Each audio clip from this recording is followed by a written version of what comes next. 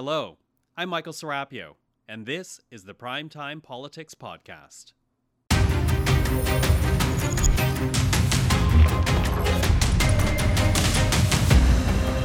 Tonight on Primetime Politics, a question of ethics. I've apologized to Canadians. I take responsibility for what was in the Ethics Commissioner's report. Are politicians ignoring ethics rules too often? What is the cost to the public trust? Coming up, we will speak to Mario Dion, this country's Ethics Commissioner, as he prepares to leave office.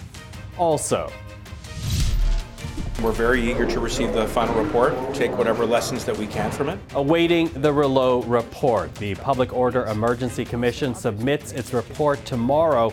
We'll speak to our strategists for some early reaction. And when you kick back, it hurts them more if you're wearing heels. A former Trump ally is now running against her former boss. But does Nikki Haley have what it takes to sway Republican voters? This is Primetime Politics.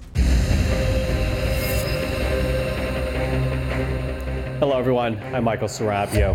Mario Dion will soon wrap up his tenure as this country's Ethics Commissioner, announcing earlier this week that he will be retiring after next Monday. Mr. Dion has spent the last 5 years investigating dozens of MPs, some cabinet ministers, even the Prime Minister for violating the rules. And while most Canadians have only seen or heard about Mr. Dion's rulings, it is his concern for the public trust and how politicians are eroding it that is causing a stir in Parliament today. Mr. Speaker, Liberals would love to fool you into thinking that all that spending actually went to Canadians, but in fact, they were stopping and helping their friends and insiders all along the way. This Liberal law breaking means that while Canadians are struggling, Liberal insiders have never had it so good. While 20% of Canadians are skipping meals, the Trade Minister gave a $23,000 contract to her best friend. While the rent on a typical apartment has soared to over $2,000 a month, the Housing Minister gave $93,000 to his staff's family's PR firm. After 8 years of breaking ethics laws, are there any Liberals who will hold their political masters to account, or is helping their friends and insiders why they got into politics in the first place? Well, with more, we are now joined by Mario Dion, the outgoing Ethics Commissioner. Mr. Dion, thank you for being with us. My pleasure. You know, admittedly, it feels strange to describe you as the outgoing commissioner. Is that difficult for you to hear? No, it's not really. I've been there 5 years, and I've had a long career, 43 years altogether. So it's not as difficult as it may sound. I am retiring for health reasons, and I basically had no choice. So I'm happy about the whole thing. Mm-hmm, mm-hmm. Well, and of course, we are wishing you well in the days and the years ahead. But, you know, I'm also wondering about how you are feeling right now about your office. Obviously an important role, but from what I read today, you also seem a bit frustrated that ethics is perhaps not taken more seriously by politicians. Is that fair to say? No, I saw my role throughout the period. I saw my role as giving life to the Conflict of Interest Act.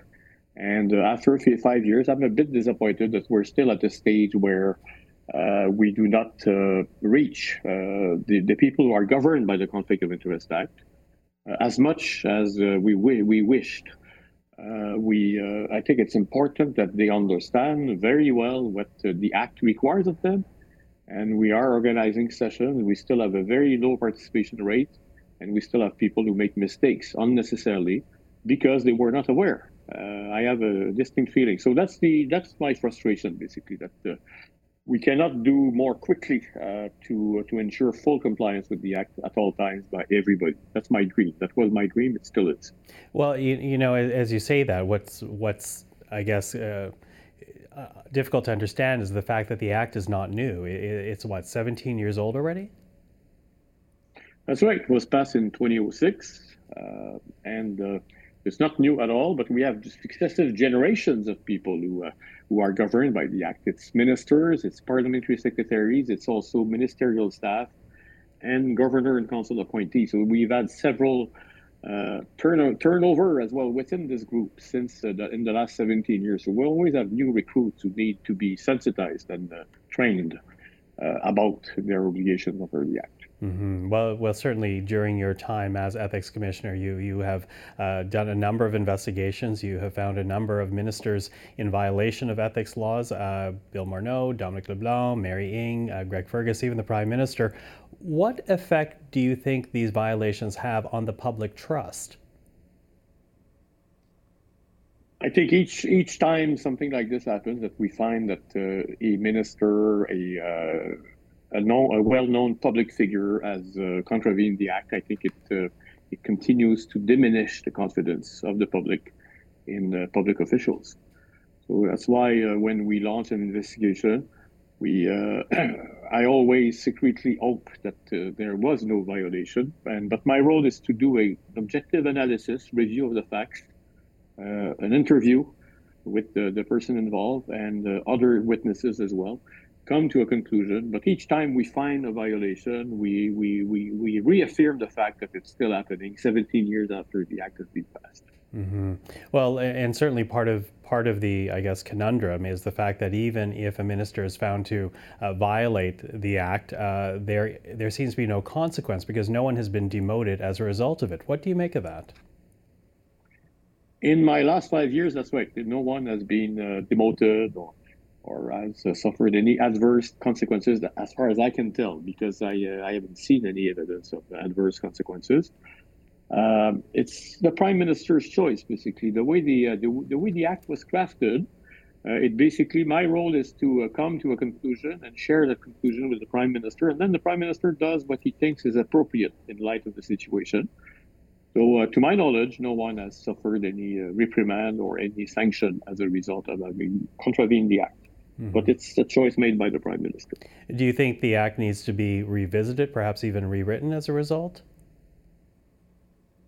I don't really have. I think it's still 17 years is long, but in institutional terms, it's not that long. And I think if the government implements my recommendation, that we will have a much greater degree of success in making sure it does not happen as often as it has in the past. So I would not jump to the conclusion that something else is required, because it always takes years to develop something else, to implement something else, and each time you lose precious time in making sure that the key objective, which is to make sure that people are able to identify potential conflict of interest and avoid conflicts of interest, that's the goal. The act is a tool to reach that goal, and I think we have not fully exploited the value of education in making sure that they meet the goal. Well, you say education, and Mary Ng, the International Trade Minister, as you know, she appeared before a committee last week. She was answering questions about her decision to award a contract to a friend, and she said that additional ethics training to staff would be more helpful. Do you agree with that statement? I do, of course. And in fact, we're having a session with Minister Ng and her staff next month. Not we, but they are having, because I'm leaving, as you know, next week. So there will be a session. But the violation was so elementary, Awarding a contract or two contracts to a friend is so elementary that I fail to see how education would have prevented it. Well, we're now in a moment where MPs and Canadians are questioning the billions of dollars being awarded to outside contractors and consultants. Does that worry you in any way, just the numbers that are now being signed and the value amount attached? Frankly, Michael, this is not part of my role. I don't even have a personal opinion. Consultants have always been used. I think the level has increased. But I don't have an informed opinion to share with you, nor is it my role to have one on this subject matter. Well, Mr. Dion, I want to thank you for your service to all Canadians, and thank you very much for joining us this evening. Thank you, Michael. It was a pleasure. Well, Mr. Dion's comments is just one of the topics we'll be discussing with our strategist this week. Susan Smith is principal with Blue Sky Strategy Group. Larissa Waller is principal with GT & Company. And Kiavash Najafi is a former NDP strategist. Thank you, all three of you, for joining us tonight. Thanks for having us, Michael. Susan, I'll begin with you. With what we heard from Mr. Dion, this frustration because he doesn't believe the government has taken ethic rules seriously enough. Given the number of ministers who have been investigated by his office, how are members of government reacting to the report that came out this morning? Well, what struck me about Mr. Dion's comments yesterday and this week, is that he feels that there should be additional training that his office should be giving to people. So that's quite significant from the fact that maybe the message isn't getting through. I think MPs, I don't think there's a single MP or parliamentarian who wakes up and goes to work thinking they're going to break the ethics rules. I think and I think things have been done in error. It's clear, and the commissioner has reported as such. But when he's saying he thinks that there's more training that needs to be had, well, then there's obviously some confusion that exists there. What also gets overlooked a little bit are the hundreds and hundreds of calls that do come into his office for people seeking clarification on things. I mean, they don't report on the stuff where people are following the rules. They just report on if there's been some issues. So clearly there could be more training. If his office can put that into place, I think that's a good thing that has to happen. And I don't think anybody will resist that. Larissa, what's your take on it? Because, it's not just government ministers who've been investigated and found to have violated ethics rules. MPs from all parties have also been looked into. What do you think needs to change? What's your read of this issue? I don't disagree with you that every party has its challenges. I would submit that this government and the Liberal Party stands out as having, serious issues around ethics and ethics violations. I can't think of a government that's had this sort of awful track record about it. And it seems always to be these sorts of stories of friends of friends. It's not necessarily the MPP or the MP benefiting or the minister benefiting, it's their friends benefiting. And I think that that's the piece that really sort of leaves a sour taste in my mouth. But let me take off my partisan hat for a second. And I think you're right that things need to change. To Susan's point, there are people you can call to ask questions. Is this okay? I used to be a political staff. When I wasn't sure, I'd call our integrity commissioner. And I would say, here's the situation. What should I do? It covers you, and it also gives you a path forward to get out of a sticky situation. I also think we need to look at who runs for these sorts of jobs.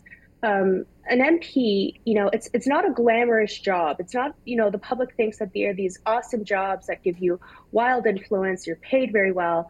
The pay is fair, but you give up your whole life and you give up time away from your family. If you're an MP from British Columbia and you're traveling to Ottawa all the time, that's a really tough job.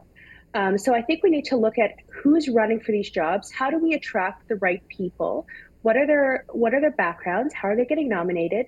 And really, and honestly, even compensation and work-life balance, and so that we have the right people running for the job. But also, again, as Susan mentioned, that there are checks and balances and more training that can be done to make sure everything's on the up and up.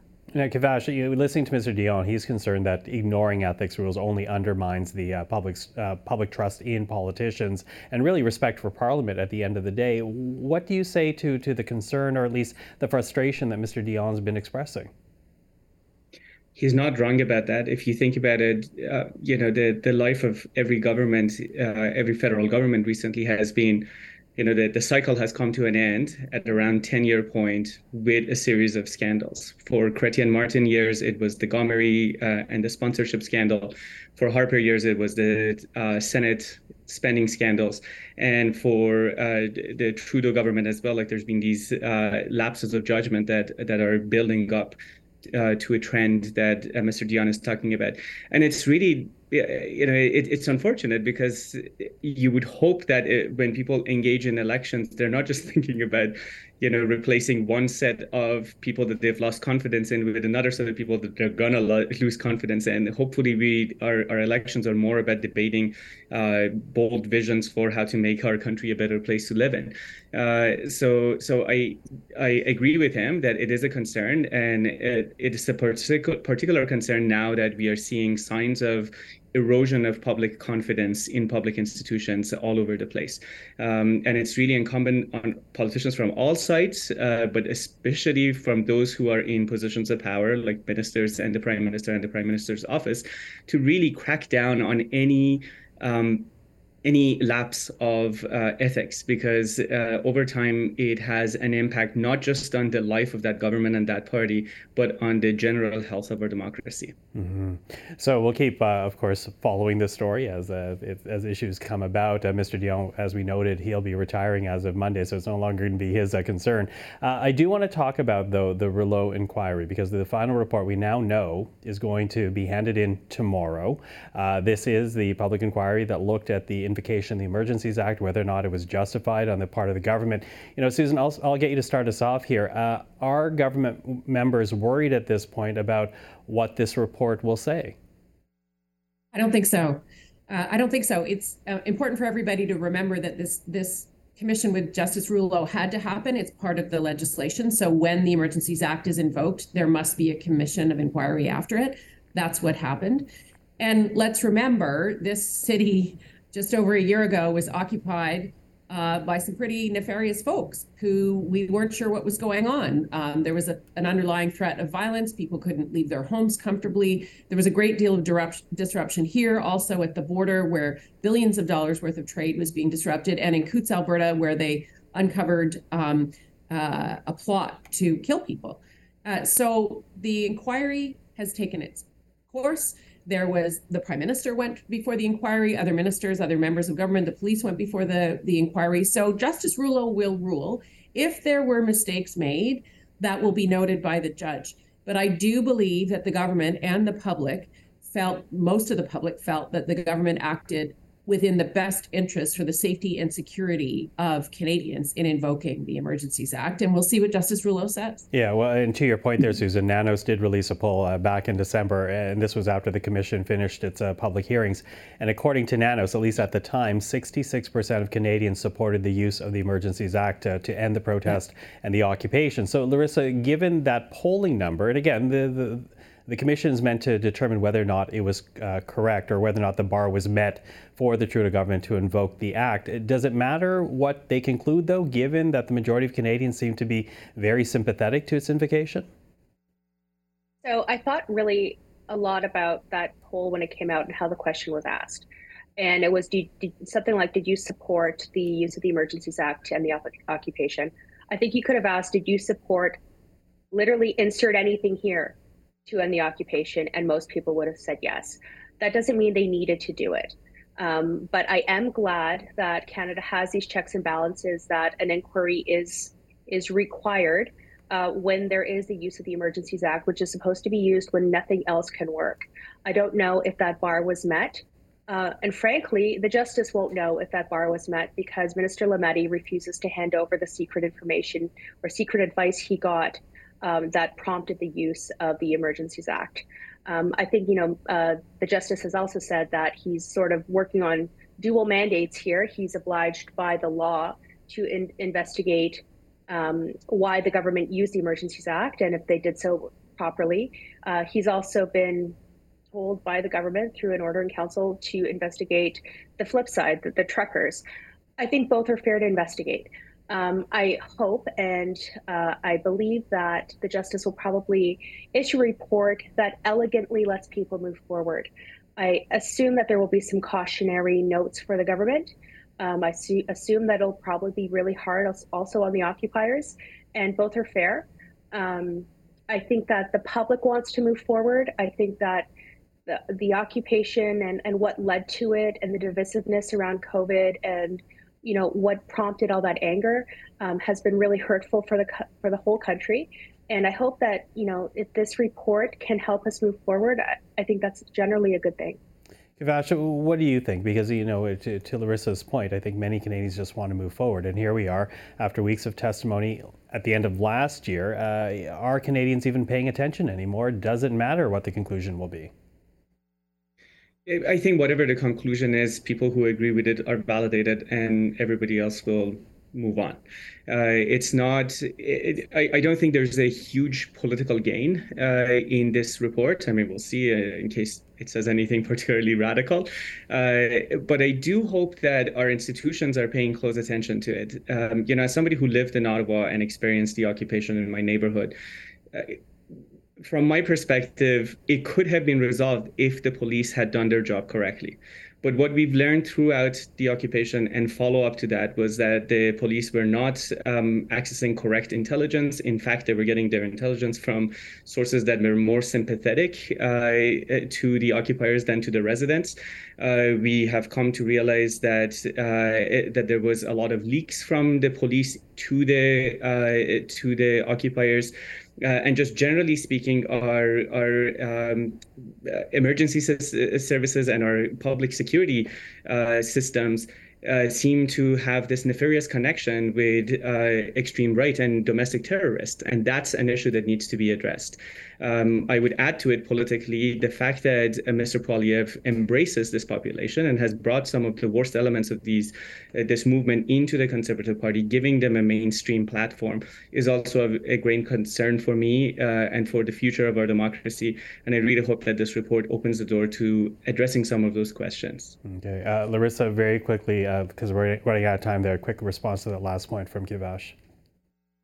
I think that, Pierre Poilievre, he really was trying to show that he was listening to the anger that brought them there, because the people, the occupiers who obviously broke the law and were, on the wrong side of the law and were hurting people in Ottawa, they represented hundreds of thousands of people who weren't there, who were very angry, very hurt, very scared, and were treated really poorly by this government and treated like their concerns didn't matter. They were ridiculed. They were told that they were wrong. That's not true. Okay, Susan, very quickly. Pierre Poilievre marched with the truckers. He was totally supportive of them. He didn't distance himself from them. He marched with other supporters after the fact. The folks that were there with their jerry cans, and you just showed tons and tons of footage of those jerry cans that were literally outside our office door and probably in Kiev, close to Kievash's neighborhood, were trying to break the law. They were threatening the government. And Mr. Poilievre stood with them. Candace Bergen stood with them in her MAGA hat. Other members of the Conservative caucus stood with them. It would be good to move on from this. There's no one who would like to move on faster from this than Pierre Poilievre, because that footage of him exists. So that's something he's going to have to distance himself from continuously over time. Okay. As I said, out of time. So we'll revisit this after the report is actually tabled. But for now, Susan, Larissa, Kivash, thank you for this. Really appreciate the time. Thanks so much. Thanks for having us. Nikki Haley is a former governor of South Carolina. She's also a former U.S. ambassador to the United Nations and a former Trump ally. But now Nikki Haley is poised to take on her former boss, announcing her campaign in the hopes of securing the Republican nomination for 2024. Republicans have lost the popular vote in 7 out of the last 8 presidential elections. That has to change. Joe Biden's record is abysmal, but that shouldn't come as a surprise. The Washington establishment has failed us over and over and over again. It's time for a new generation of leadership to rediscover fiscal responsibility, secure our border, and strengthen our country, our pride, and our purpose. Well, with more on Nikki Haley's announcement, we're now joined by award-winning journalist David Leventhal. He joins us in D.C. Dave, now the editor-in-chief of the investigative news website Raw Story. Although so busy, he's joining us from his car today. Dave, nice to see you. I will give you my best dashboard confessional, Michael. Okay, sounds good. We really just want to talk about Nikki Haley. But listen, it wasn't that long ago that she said that she would not run for the Republican nomination if Donald Trump, her former boss, was going to throw his hat in the ring. What changed? Did someone not tell her that Donald Trump is running? Yeah, well, politics changed. And as to her not knowing that Donald Trump was running, seems like her and maybe about a dozen other Republicans are kind of in the same boat of like, oh yeah, Donald Trump, he's running too. Not stopping them one bit. And Nikki Haley clearly sees that this is an opportunity for her with a weakened Donald Trump, where Republicans are curious about other potential candidates who could represent the Republican Party in 2024. And there's no guarantee that Donald Trump at all is going to be the nominee at this juncture right now. Well, let me pick up on that point then. What kind of hold does Donald Trump have on the Republican Party anymore?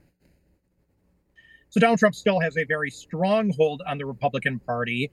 Donald Trump is the former president. And if you were to be an odds maker at this point, you would still probably put money on him winning the nomination.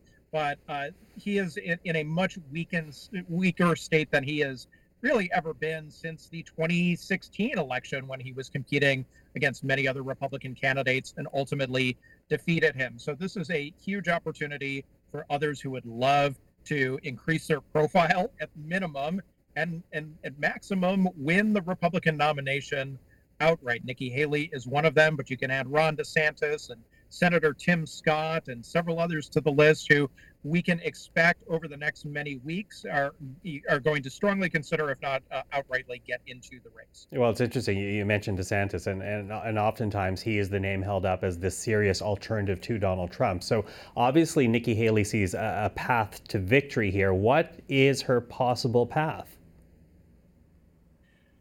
Possible path. Well, first of all, you can't win if you don't play. So she's been out of the political arena for a little bit right now, but somebody who definitely can make the case that, hey, I am a woman.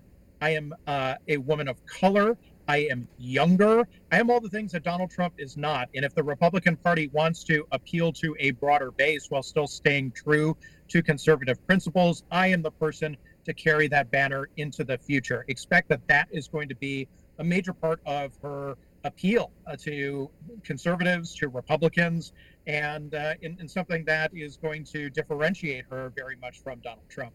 Okay, conservatives, Republicans. What about Democrats? Does she appeal to soft Democrats? So she doesn't need to at this point because of the protracted way that we choose presidents in the United States. There's going to be a Republican primary process. It's literally going to go state by state and in essence have lots of mini contests on the way to the parties, both the Republican and the Democratic Party, nominating their candidates. So Nikki Haley's first and foremost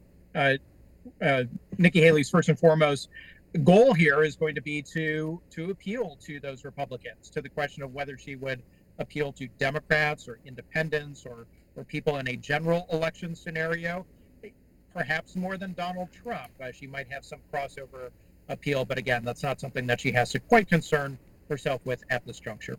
Okay, so we'll watch the Republican field very closely. Donald Trump, Nikki Haley, now the first two to declare that they are going to run officially. But, I mentioned Democrats there, and I do want to also talk about Joe Biden, because there are Democrats who question if he should run for re-election. What's being said about that in D.C. right now? Joe Biden's poll numbers are not great. There are a lot of Democrats who are very concerned about him running for re-election in 2024. He's 80 years old. He would be 86 when he ended a second term. But all indications are that Joe Biden is going to run for re-election. He has telegraphed as much. It is not guaranteed. He hasn't formally stated that he is and filed paperwork, but at least at this point in time, it would be surprising if he stepped away. And there's no heir apparent, save for maybe Kamala Harris, the vice president, who also, too, has her own popularity issues. So the Democrats do have their own kind of quandary in a way, and Joe Biden is going to have to do a lot more to, in essence, continue to appeal to the electorate, both within his own party and to a general electorate, so that he could win not only the nomination, but also the general election against whoever the Republican nominee is ultimately going to be next year. Well, we are watching very closely from this side of the border, Dave. Always good to speak with you. Thank you for that. That is David Leventhal. Thanks so much for having me, Michael. Always nice to speak to Dave, even if it's in his car. That is our program for this Thursday. I'm Michael Serapio. For everyone here at CPAC, thank you for watching, and join us tomorrow as we take a deeper dive into the Rouleau report that will be submitted to Parliament tomorrow.